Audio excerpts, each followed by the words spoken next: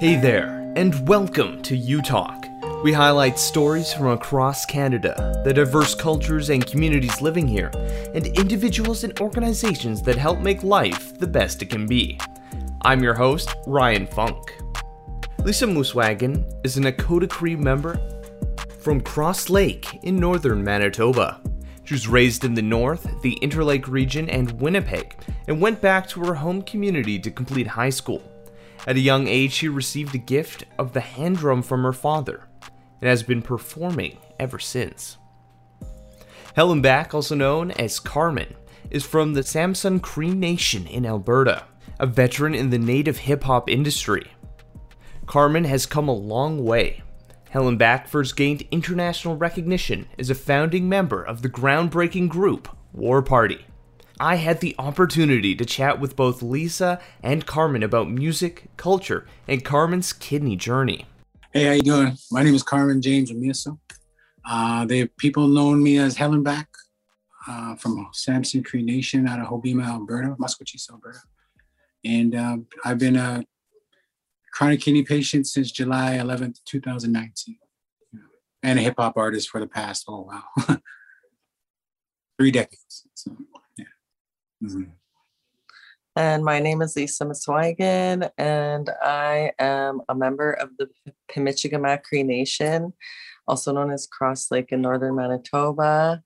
I've been raised in Winnipeg, the Interlake in northern Manitoba, and I've been an artist a performer for since my early teens. And I started becoming like a full artist, I guess, in 2017. I decided to take the leap. And I've just been, right now, I'm just trying to get through the pandemic. As are we all. As are we all. So Carmen, what brought you to Manitoba? You're talking to her. Honestly, I've been in Manitoba 19 years. And the reason that I came here was my wife. She was my girlfriend at the time. But we took the leap, and I was let me restart this story. My husband was actually, no, just kidding. Okay, so my husband was in a group called War Party, and he came to the city to do a performance through APTN. And at the time, one of my friends worked there and needed some audience to come in and some seat fillers. Yeah, seat fillers. But I went in and seen this group performing, and I was like, wow, that's that guy I seen on TV when I used to live in my home community in my teens, graduating high school. Yeah. And I seen her when I was doing the show. It was like when she walked in, I don't want to cheesy, but when she walked in, everything just kind of blurred out. I just focused on her the whole time. And this is at a time when CDs were the biggest thing ever. Everybody loves CDs. So we had a bunch of CDs, and I kept throwing them her way. I was trying to get her attention through the whole set. And they were just smashing around her feet. And people diving. People diving and grabbing them and all sorts of stuff. And she didn't even notice. And I was like, okay. But so then I seen her walking around after the set, and I just, it was the most nerve-wracking thing ever. But I went and talked to her. The rest is history. We took our. I definitely understand that experience when you meet someone and you're just like, oh boy, all the feelings coming up. Yeah, she still gives me those feelings every day. Oh, that's great. That's what you want in a relationship. You want to have those kind of butterflies in your stomach at all times. Yeah, he's still very sweet too. What made both of you want to go into music? Well, in my case, I was always a performer, and I wanted to expand more, but I noticed that there were other avenues to take, and that was to become take the leap, I guess, and be an artist. And so that was to open myself more. Like I consider myself a contemporary hand drum singer. I'm not a traditional hand drum singer, and I guess the difference with that is that there's like traditional drumming with traditional songs, and as for me in my case, I'm also a songwriter. I found that I had talent in writing, I had talent in making music, I had talent in hearing songs, and just manipulating sound, and just trying different things, working with different people in my earlier time. And then in 2017, I went through a really deep grief process. My cousin passed away from kidney failure, and so it was really hard on me because I grew up with her, and we grew up very closely when I lived back home in my community. And so to have a loss like that was tremendous for me. And so at the same time, I decided to go back to university to get my business degree. So I went in with feeling grief. And so as I guess I was processing grief, I had a creative outlet at the same time, and all of a sudden I just had a flow of songs and melodies I wanted to try, and then I just started having a story and planning, and I kept telling my husband, who was always cheering me on for years and years on end, to do it. But finally I knew the time would come when I'd be ready, and so I just did it, and I made my album in 2017, and it earned 2 nominations like that year. And so it really inspired me to do more in music, where now I contribute my sound and my style of song and music to like more outlets like hip hop. I recently I recently was part of a project with the Splice app with this one of our friends. His name is PJ Vegas. He's actually what's his dad's name? The son Redbone. of the son of Redbone. And so he approached and had this project going, and so I contributed my sound to it, and it was the Native State of Mind sound pack. And so that was put on the Splice app, and that's available for beats and producers all over the world. She's being modest. It's the first of its kind. It's the first of its kind beat pack. Yeah. And it's available for every producer in the world. And it's right now, I think it's sitting at number 6 on the downloaded beat packs on Splice. That's so cool. That's so cool. It's really crazy. And Redbone, I mean, obviously, you know, come and get your love. But that's who PJ Vegas's father is. So the singer, yeah, it's Patrick so Vegas, like yeah. it's deep rooted in music, and the guys who did it, it come from Los Angeles, you know. So for her to be a part of that is just like, to me, still mind blowing. It's fucking crazy. Yeah. So it's exploring. So I think I'm the only one from Canada too. Mm-hmm. So there was 5 of us artists that contributed, and I think I'm the one from Winnipeg, Manitoba. And I think in Canada I'm pretty then the other one's in Alberta. Mm-hmm. Yeah. Okay, well, like even being like one of 2 people from Canada being Yeah. like represented in there, that's fantastic. Yeah. I take risks too. I took a risk, right? Because there's other categories of music like powwow, round dance, hand games, stuff like that. But mine, and then there's like all different types of drumming.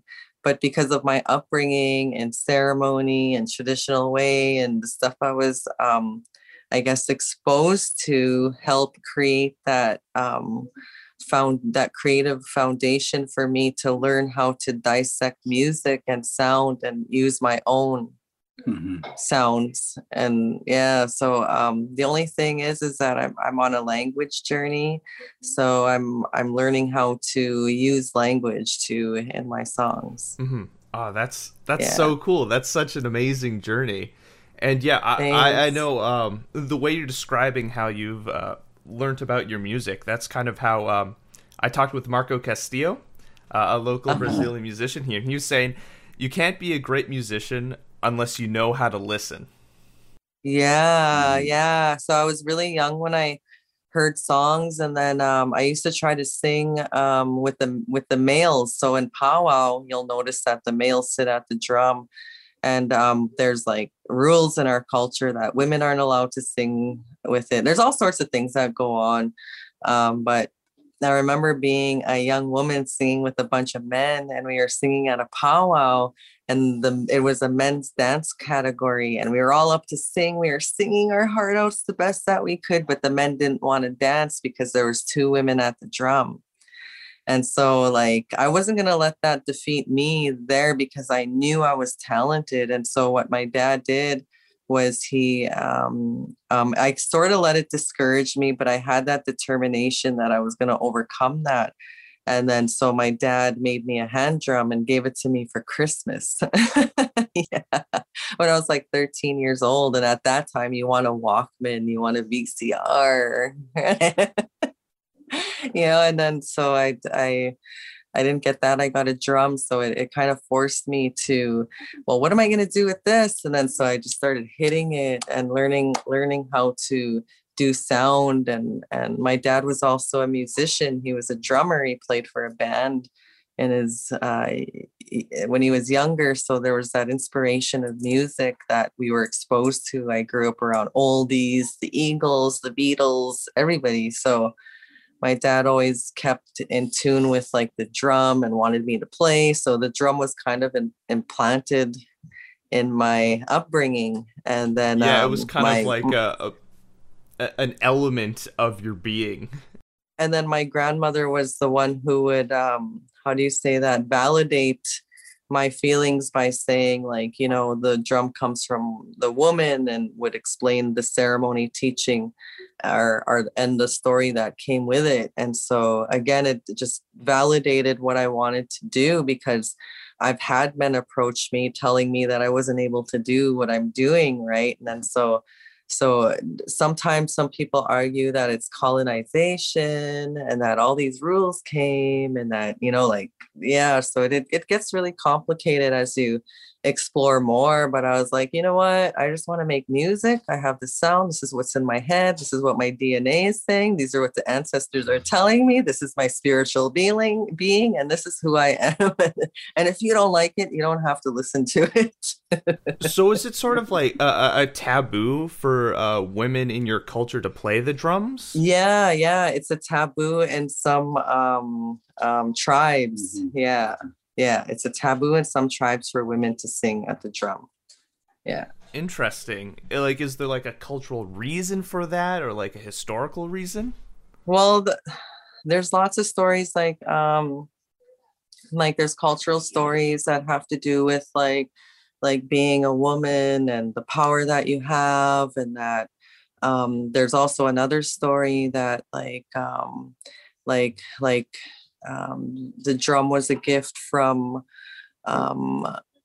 from the past, right, from another being, and so it came to the people through ceremony, right? There's another story like that, and it was for the men, and it was for the men to for their cleansing, for their spirit, just like a sweat lodge. There's like all sorts of different stories. There's another story, but what I was told was that the drum just represented Mother Earth, and that the sound that it made was the sound of what my baby heard in my stomach. And when you put the drum to your face and talk, and you hear the echoing, that's what your baby hears when they hear the mother talk, right? And while they're in your stomach.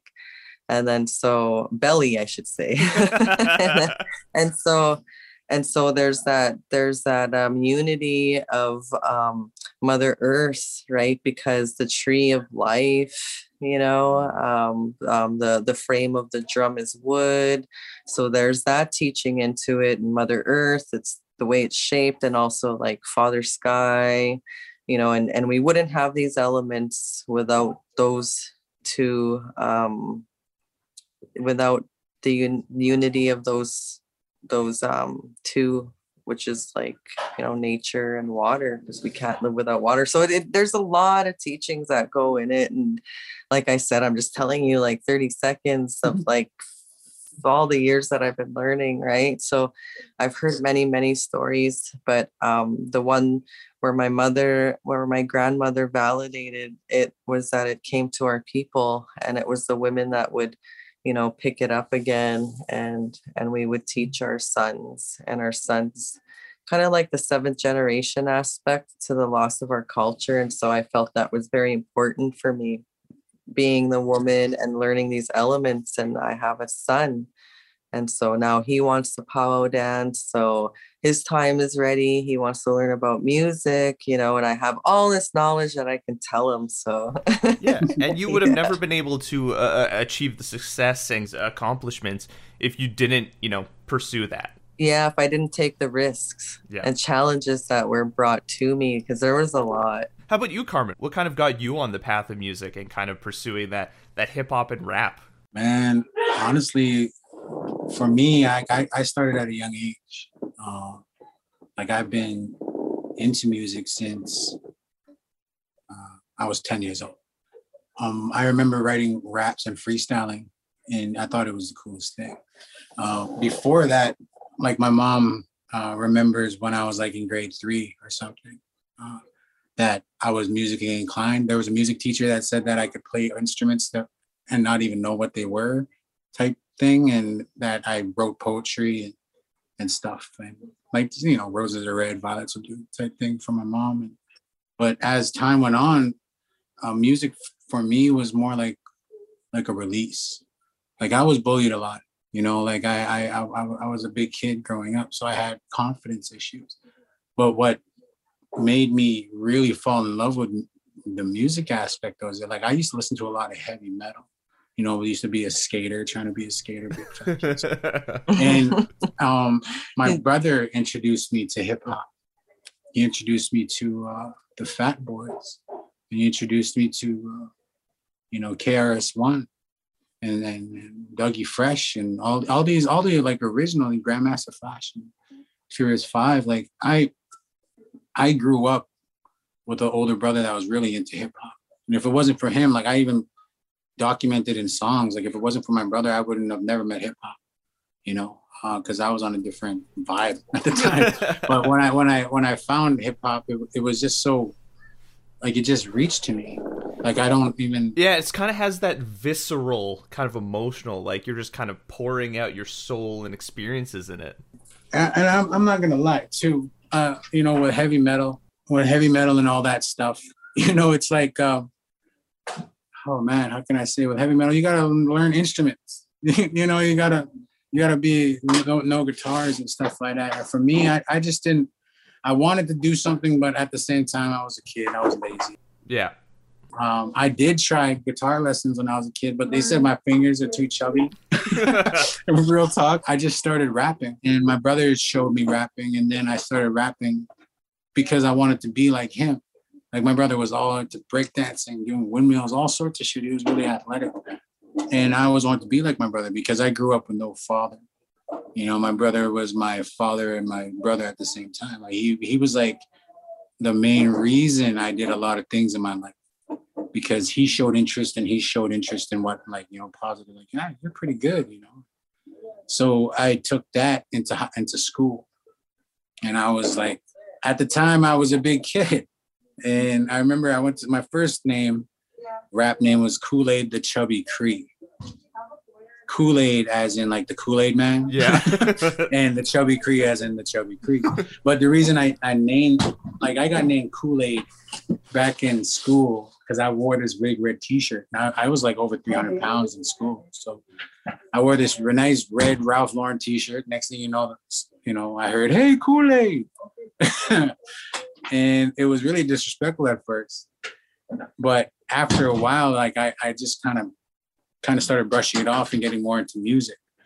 And so freestyling and stuff became like my defense mechanism. It was dirty. Yeah. Oh, it was my defense mechanism. So when when I was when I would go to school, people that were like being disrespectful to me in a sense, like I would rap about it, you know, and then it went from hey Kool-Aid to what up Kool-Aid, hey, what up dog, you know, how you doing man, you know, like my confidence that I grew with hip hop kind of turned people's thought process on me. You know, like if they call me chubby or fat, yeah, my name is the Chubby Creek. You know, like I turned whatever kind of diss they had against me. But I also was a study of the arts. So I was like lyrically on point. You know, like you called yourself a rapper. I didn't care who you were, where we were standing, what we were doing. If it was on a bus stop or something, if you called yourself a rapper, I battled you. And that led to me meeting War Party. War Party was my first group. And from then on, we just toured and did everything. And, you know, and by the time I was becoming an adult, we were just getting our like first record deals and, you know, and getting on Much Music and all sorts of kind of stuff. You know what I mean? So it started excelling really fast once we started breaking the market, because we had to break the market. We had to make the market. There was no native rappers before us. And the people that were native rappers before us were like in the States or something like that. And this was before the internet. So, you know, you had to really know what you were doing. Yeah, a lot of challenges. And just to verify a little bit of that, like where I come from, when I was in Cross Lake, in my community, I was finishing up high school. So I'm like 17, 18. And then we would have we had the satellite channels. So our TV station had to like play, like they would go record the stuff and then play it. And then so some of our Much Music videos that we would see were constant repeats, right, for hours on end. And then so that's how we were introduced to War Party, because thank God that person recorded music that day. Yeah. Like when we started making videos, this is where like the hustle really got intense, because we obviously put every bit of money that we ever made to back into it, you know. And the hustle got so giant that like our first video, I think the budget was roughly $35,000.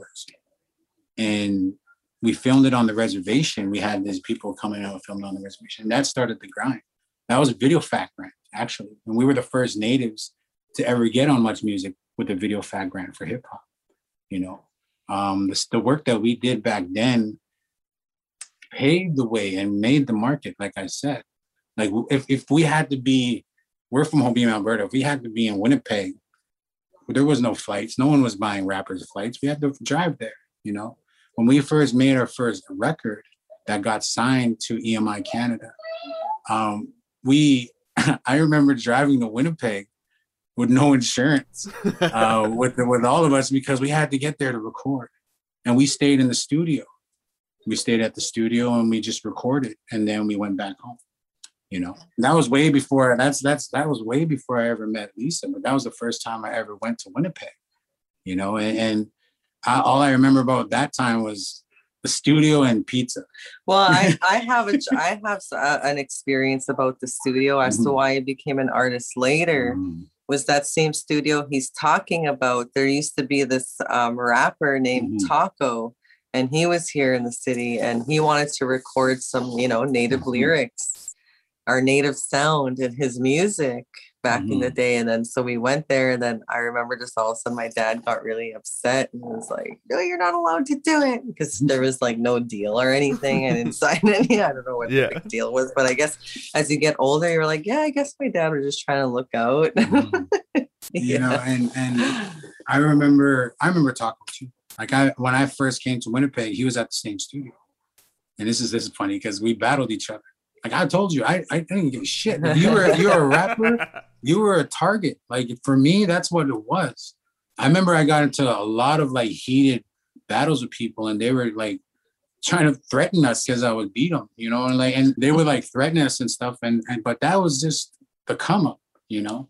That's for me, hip hop was like the perfect thing, because I can be a beast on stage and I can be a beast on this and that. And a lot of people would be like to me, like you're so different on stage when instead of like how I'm talking to you now. You know, like when you're on stage, you're just like, holy, like I can't believe it. But when you're talking, you're just so like humble. Like you don't seem anything like your stage the persona is so and different. I wanted it to be like that. I wanted it to be like that since I came up, because honestly, that stage is like therapy.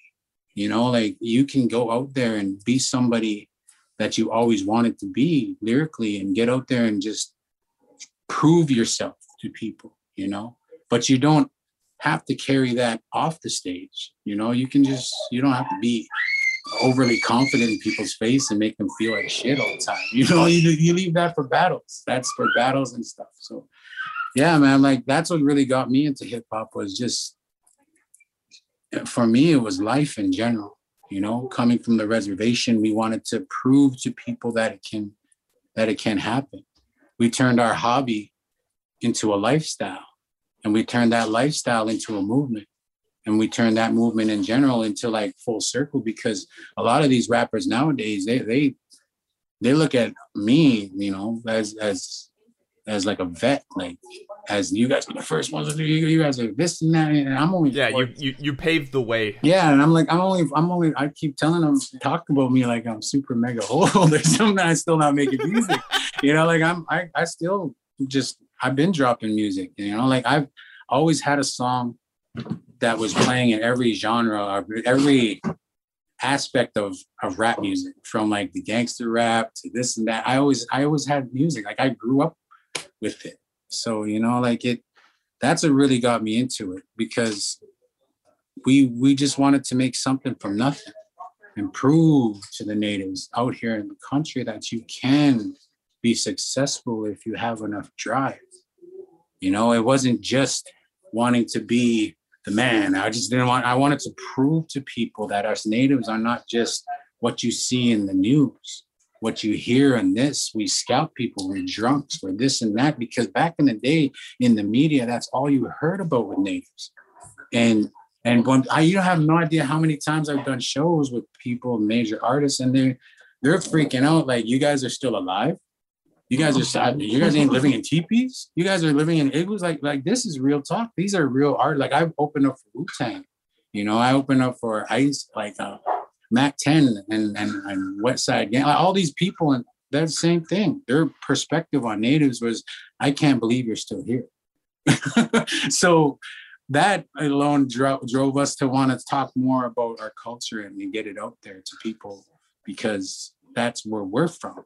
You know, we wanted people to understand our struggles on tape. We wanted to be able to paint those soundscapes for the people that don't know how to read or stuff like that. You know, we wanted to be able to paint something visually that you can relate to. And, you know, we put our whole life in that music.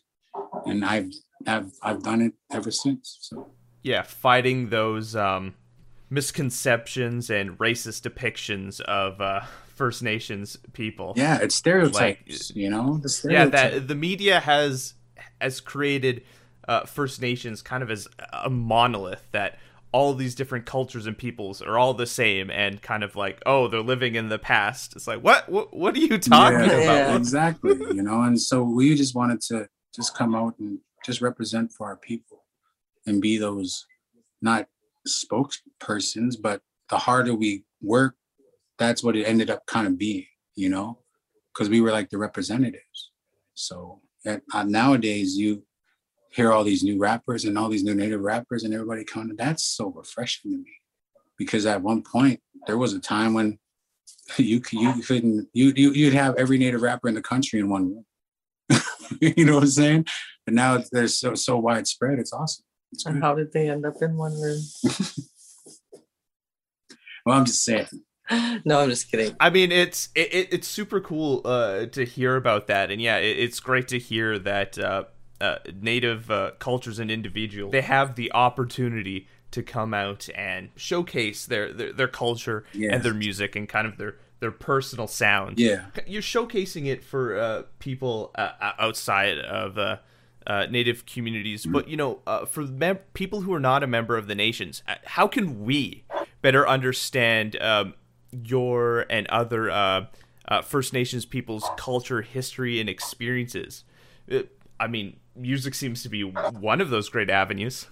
I think when people like who are newcomers to this town and then they hear like all this content and they're like just randomly checking out hip hop artists and then they come across a native artist and then they hear all this hard content about like, you know, the past and blah and this and that and all of a sudden some way, hey, you know, like I'm pretty sure that can be a little bit like not much but like intriguing to be like, whoa, what is all this? You know, this is a lot of like ear candy. But I mean, like I guess to describe that person who's just like, you know, not only a newcomer but people who are just opening their mind to different sound, because that's what this is opening your mind to different sound.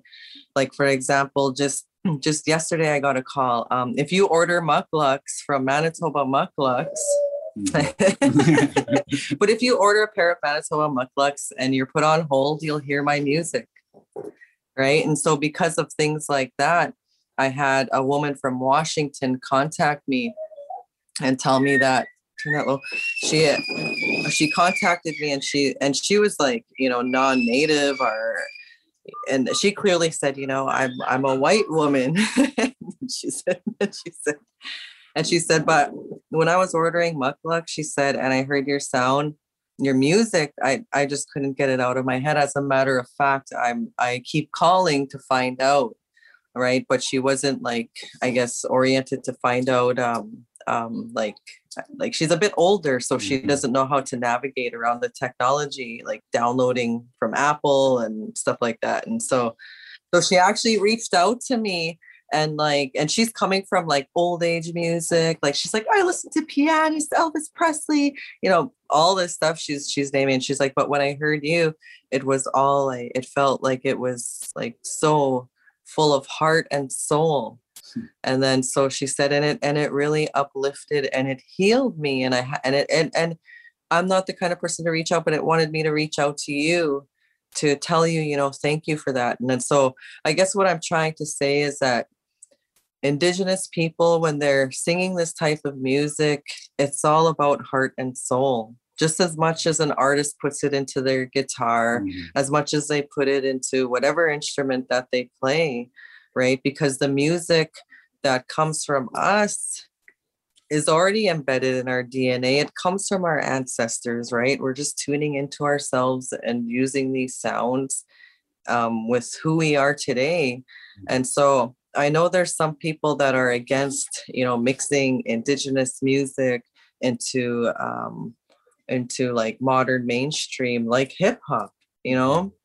You might have some people that might not like what we're doing because they have their traditions too and their teachings and whatnot, right? But at the same time, it's like, how are we going to teach a new generation about sound if we're not going to, you know, find a new way to do things, right? Like if I can, if me and him can make music together and then another person just, wow, what's that sound, you know? And then they're sitting in some community not knowing who their culture is, and that's the spark. That's the spark for someone to find out their identity, because the content in the music describes what happened. And so to anyone listening to music, when it comes to Native music, and you hear a lot of history, the first thing you should do is learn about our history.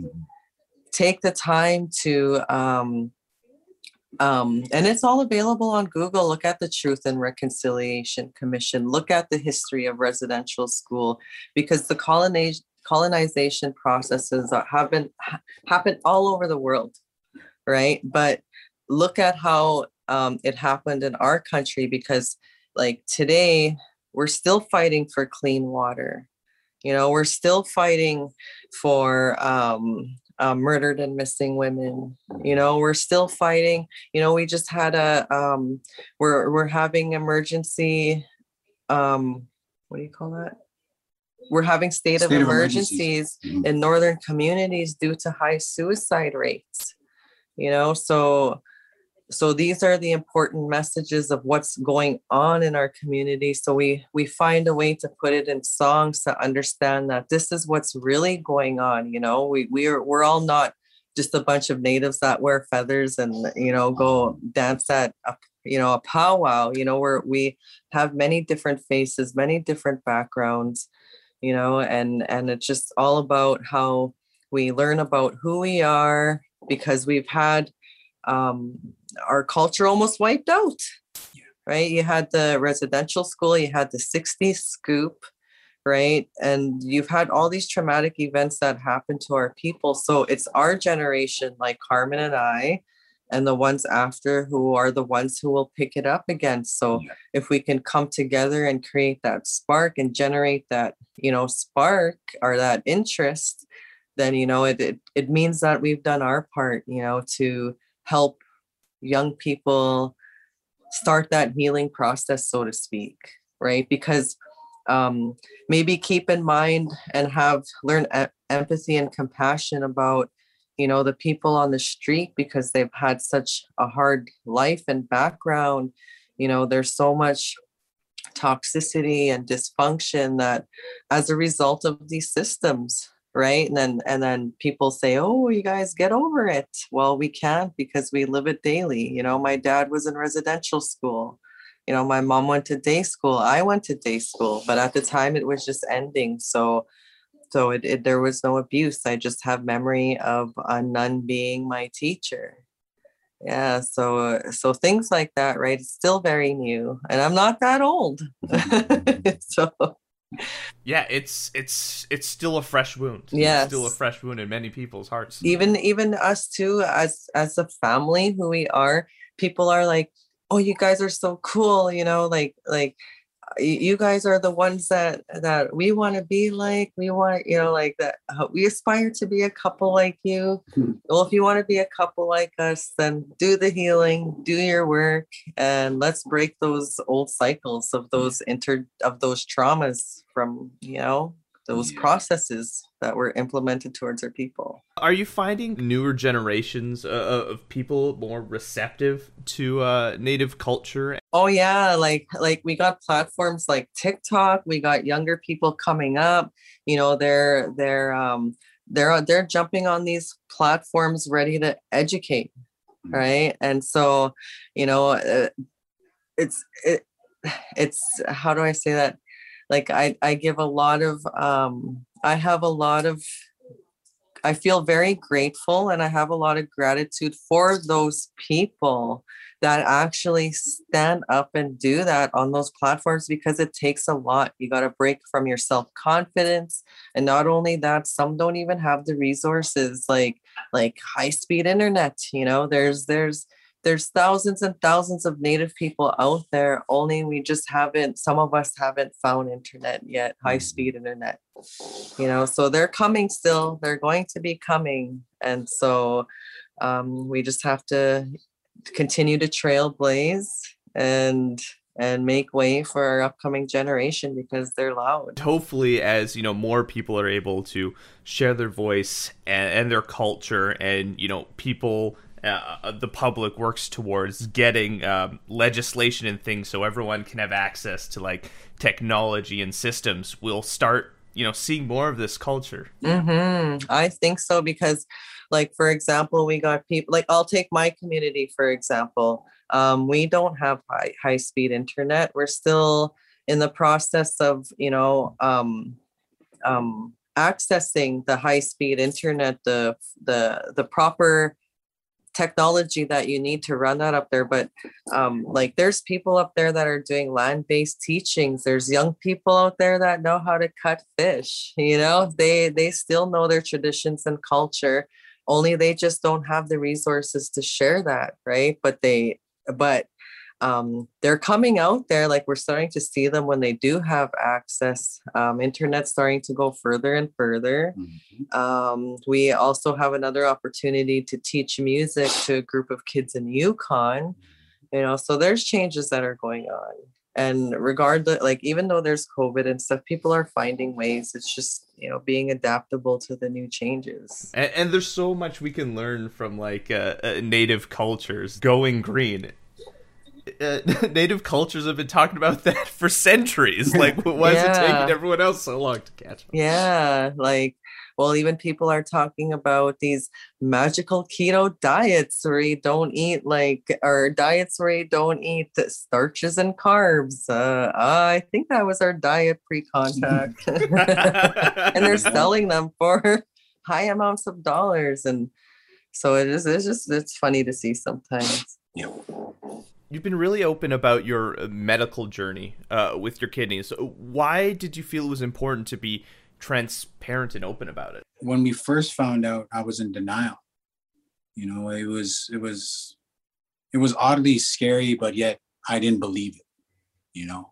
And I kind of went into a little funk for like the first week, and me and Lisa sat down and we were like, do we want to be quiet and suffer in quietness, or do we want to, tell people about it? You have fans, you have family, you have people that look up to you. And I have my background. There's people and there's family members in my family that are diabetic and who are already have kidney failure and on dialysis. And like I said, I lost my cousin to kidney failure, so I already had a background in it. And that was an important discussion we had to have, was, do we want to be truthful, or do we want to, I said, because people are going to know that you're going to be sick as time goes on. Like we had to think of the long run. We had to think of the short run.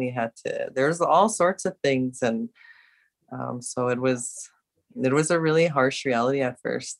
Dialysis is scary. Back in Winkler, I was talking to an individual a while back, and he was just showing how they had to like repurpose his veins so that you could get the flow. Yeah. It was just kind of mind-blowing, and how long he's been waiting for a kidney transplant.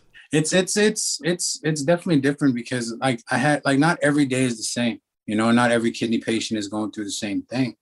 And that's something that I had to learn, because like my father, he passed away from liver and kidney failure, and I didn't even understand it back then. I had no clue. All I know is that me and my dad had a choppy relationship. When his kidneys are starting to fail, he tried to ask me for one when I was younger. So I never really had my dad. So for him to ask me that at the time was kind of crazy. But when we decided to be more transparent, it was just, we wanted to educate people more about this. I wanted to bring more, it's like something just triggered in me that I wanted to let people know that it's not a death sentence when you have kidney disease. I wanted people to know that it's like, not to be scared. And if you want to know more about it, then let my journey educate you. Let our journey educate you. And then me as a caregiver too, and then us having kids, we're like, this is a bit too big to hide, because we were very public people. And then so we're like, okay, well, we'll just be real with it, even when the raw happens, let's be real and share what we know. And we even want to do a podcast. So if there's anyone out there that wants to donate or help us get started or teach us some ropes, we want to do that too. So I think as a patient, we wanted to share his journey. And also he's an O negative. And so an O negative meant that he had a rare blood type. And so that was another issue in the journey, is that when you're an O negative blood type, the wait list is a lot longer. Yeah, I was gonna touch on that. Of it. I was gonna let you know about that. Is that like my blood type makes my journey half more time than the regular blood type. Like regular blood type is 4 to 5. My blood type is 8 to 10. So we were in this for the long haul. And when I first started my journey, I opted out for PD dialysis, which is parenteral dialysis. And that's like like it's like an oil change, manual oil change every four times a day. You know, and with peritoneal dialysis, he had a catheter inserted in his abdomen.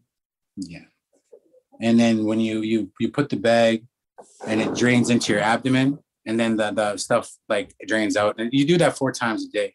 But as time went on with the journey, like we just wanted to be, like, I want to go back to being transparent, is that we just wanted to be transparent. And so that, like I said, it is scary at first.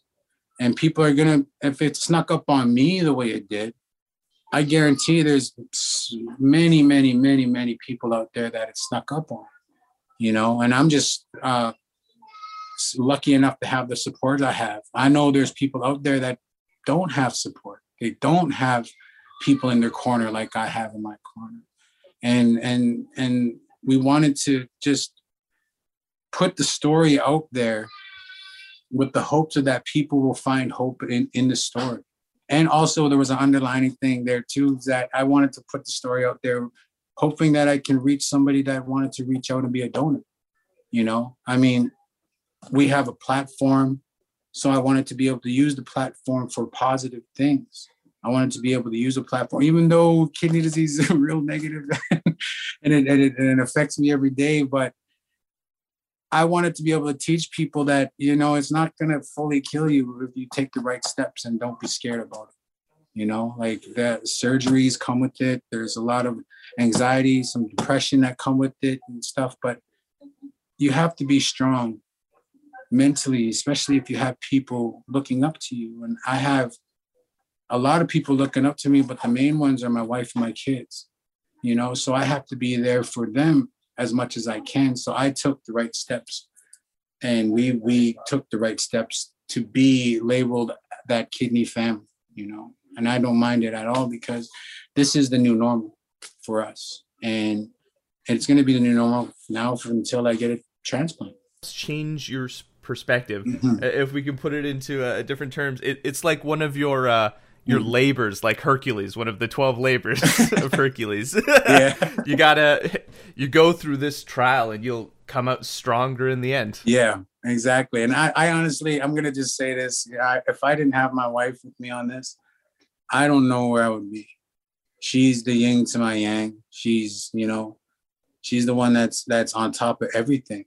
And that's something too that a lot of people don't talk about with kidney disease, is the caregiver aspect. The caregiver goes through a lot, and there's really no programs or support programs for the caregivers of kidney patients, which is unbelievable to me, you know, but there isn't really. And that's why we were so adamant and just show people, you know, we wanted to show people that it's just possible to live good. Oh. This is my daughter. This is my daughter, Charlie. Hello. Say hi. Hi. Nice to meet you. This is one of the reasons why we fight so hard and to stay alive, you know. This is one of the reasons why we're such a good team, is these kids. They have a new single out called To Stand Together, and you can find out more details about it on ascribeproduction.com. If you have any stories you'd like us to share or communities we should highlight, leave a comment on our social media or reach out to us on our website. I'm Ryan Funk. This was U Talk, and have yourself a good one.